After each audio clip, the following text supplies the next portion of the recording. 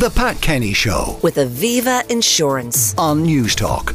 In late May, a director was appointed to oversee the excavation and respectful re-interment of children's remains at the former Tuam mother and baby home site. The government also appointed a negotiator to deal with religious bodies and to seek from them a financial contribution to the mother and baby institution's payment scheme. But to talk about those excavations, I am joined now by Director of the Authorised Intervention Tuam, Daniel McSweeney. Daniel, good morning and welcome. Good morning, Pat. You're a man with much experience in this kind of area. Yes, I worked for the International Committee of the Red Cross from 2007 until really a few weeks ago on various humanitarian issues. Initially, I worked on visiting prisoners of war to look at conditions of detention, treatment of detainees, and part of that is contact with families and then separation of families through conflict. And then from that work, I then moved into looking at the whole issue of missing persons because we say that the one wound of war, the one wound of conflict that actually gets worse over time rather than better is a missing person, because there is this uncertainty. People don't know what has happened and there's always this suspicion of maybe this person is alive or is elsewhere. So dealing with the uncertainty is something that is very, very beneficial, and I think there's a certain parallel between what I was doing in conflict and post-conflict situations and what will happen in Tuam. And obviously forensics were part of what you did, and forensics will play a big part in your new role. Yeah, forensics is very, very, very important. I mean, it's not entirely forensic. There are other aspects to it, but forensics is absolutely key, particularly in Tuam, because, my role is to, or my mandate, I suppose, is to recover the remains from the site, and then there's a forensic examination of the remains. And then we seek to identify insofar as possible, to individualise the remains insofar as possible, to make findings as to causes and circumstances of death, and then identified remains are returned to families for burial, and unidentified remains will be memorialised in a way that will be decided by the families and by the survivors. So that's the end point, if you like, and then there will be a report by the director about the work that has been done. Now, you're going to have to assemble a team. Yes. Where are you with that process? Well, I just started a few weeks ago, so at the moment it is me, and I will hopefully appoint a head of forensics very soon. We issued a tender for a head of forensics a few weeks ago, and we're very close to completing that. I need to gather, administrative staff because I have a budget of 12.5 million from the state. I'm responsible to the Oireachtas. So I'm really at the very start of putting together all of these different things. We're also looking for a lab premises because we need somewhere where we actually can take the remains that we recover from the site in order to examine them. I need to have an IT system. And I'm setting up. You're really at the starting gate at the moment. At the starting gate, yeah. Now, and with the help of Minister O'Gorman's department, we are setting this up. Now, you need to find people who can excavate with sensitivity. Now, we know archaeologists are well trained in doing this kind of work. But in terms of if they find Viking remains, for example, in Dublin City, the same kind of reverence probably is not necessary as would be required for the bodies of children who have died in our own time. Absolutely. Whenever I'm talking about this, I'm very aware of the sensitivity because we are talking about the loved ones of people who are alive today, and the discussion becomes very quickly a forensic conversation about bones and things like that, but these are people's loved ones. I think we need to be cognizant of that. So in terms of the people that I will hire, that I will need, I think we will need people who have had experience abroad on large commingled means when remains are actually mixed together. These are mass graves as a result of war. Mostly as a result of war. So the people that I'm seeking will have, I hope, worked in those types of situations. So people have worked in the Balkans or in the Caucasus or Cyprus or places like that where there has been a lot of experience. People who've worked with organisations like the International Committee of the Red Cross where I worked, or with the UN. So I think that part of the team will be people with that background, but equally there were a lot of people in Ireland with very, very good skills, and I think we can fit these groups together.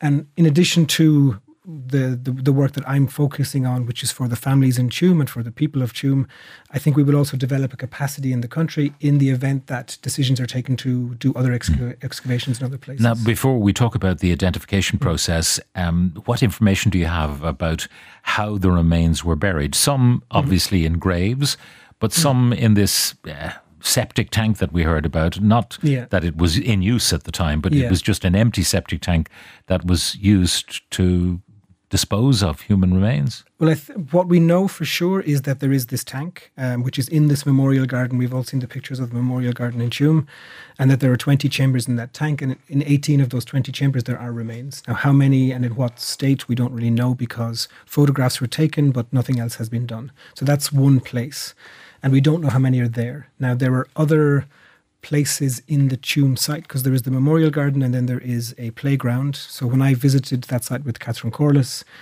she indicated that, I think there might be something here and might be here. In 2017, they did a ground penetrating radar review, and that shows certain anomalies. Speaking to some people in Tuam now, I've spoken to Franny Hopkins, who was one of the children who actually discovered the site in the 70s.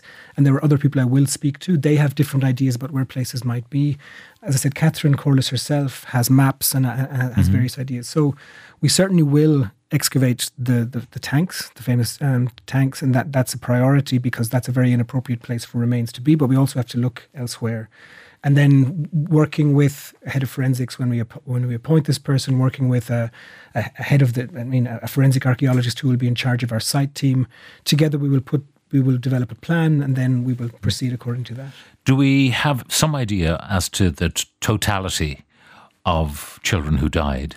Well, what we have at the moment is the figure of 796, which is the number of children for whom Catherine Corliss found a death certificate and for whom she did not find a record of burial. So that's the starting point. Now, for me, there are three pots of data in this. The first pot is what we get sort of from research, archival and all of that.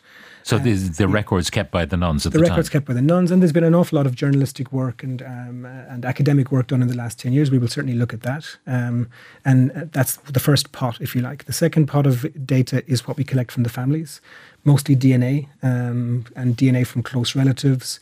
And in a conflict situation or situations where I've worked in the past, you would also collect information about, jewelry or tattoos or a broken leg or, dental records that would also help to identify. But I think in this case, there's not going to be very much. And then the third pot of data is what we actually recover, the remains. And then the process after that is this multidisciplinary reconciliation of these three pots of data, and that's how you come to identifications. In terms of the records held by the nuns, how comprehensive are they? I haven't begun to look at them yet. I mean, this is something that we will have a researcher or even a team of researchers looking at all of that, because the Mother and Baby Homes Commission of Inquiry has looked at a lot of this information, but they had a very broad question. I've got very narrow questions, which are identification, individualization. And you're talking about, at this point, 796 remains for whom there was no death certificate, but they... So there is a death certificate, but no burial, no record of burial, exactly. 796. Yeah. How many children went through the home in total? Because there'll be people who know that a relative was in the mother and baby home, and they may be hoping against hope that their relative's child was not in the either those who are recorded as being buried or in the 796 who died definitively, but they'd be hoping they were in the adopted cohort. I mean, this is a question that has come up in my meetings with the families. There is... I mean, in part, it's a hope that maybe this person went to America and was adopted in America, but there's also an uncertainty. And I think a lot of people want to know the truth, and they would like to know, okay, my relative did die and we know what happened, or because the alternative is this big question mark. So some people have brought that to me. I mean, we will look, as I said, at what the archives say. We have the picture, the figure of 796 as a starting point. If we can answer some questions about that figure and adjust it somehow through what we find in the archives, we will. And even the identity in the archives provided by the nuns, I mean, there is no certainty, I suppose, that the name given to the child refers to the name of the mother. I mean, who knows what way they kept their records. In those early times, often the fundamental thing was to deceive. Possibly. Or to protect, they might have been wrong-headed and think, I will protect this girl who's going back out into the community and no one need ever know that she was the mother of this child. And I think if things were done in that way, there were limits to what we can uncover, 80, 90 years later. So we will certainly look at the records that are there and see if that can shed any light on the questions that I have. And I think the records might also help us to answer the other questions about causes and circumstances of death, those types of issues. Yeah. How long do you think this process will take? I mean, you're yet really to begin. So are we looking at years and years and years? I think it depends on, well, first of all, I think in about 6 months, I will have a better idea of a time frame because I will hopefully have proceeded on or made progress on the startup phase. It really depends on what we find. Now, if we talk about an identification program, if a very small number of close family members come forward, then the identification program is necessarily very small. If a huge number come forward, then it's very big. So that's a time factor. When we recover the remains, how many will we recover? What volume of remains will there be?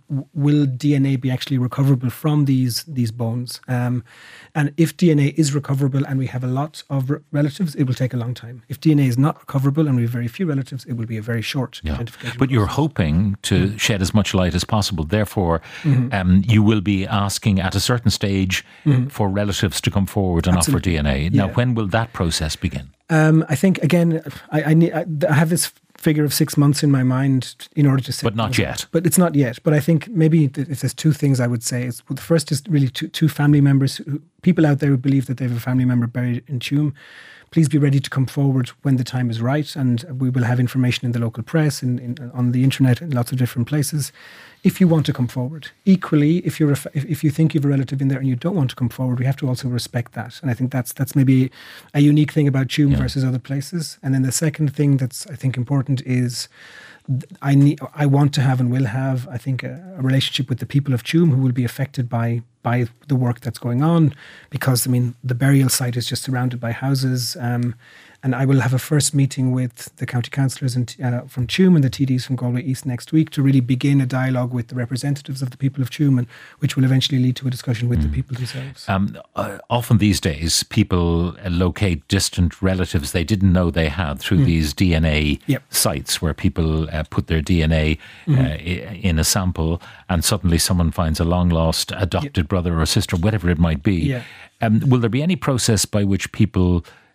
where you might just lodge all of this data in some site and that it just might throw up a relative, or would you prefer that the initiative comes from the other side, always from the families? I think the initiative has to come from the families, because there are... privacy and sensitivity in this are very important. So we have to respect the fact that there may be a mother out there who had a child and then went on with her life and got married, has other children, and now has a completely new life, if you like, and nobody's aware of this first child. And if, for example, that mother does not want this to come out, we have to respect that. So there's a difference between this situation and, for example, post-conflict situations where I've dealt with, because there is the reality that some people may not want to come forward, and we need to respect that. So how we balance all of that with the existence of these types of websites is something we need to figure out. But there's a balancing of privacy and sort of the public good in this.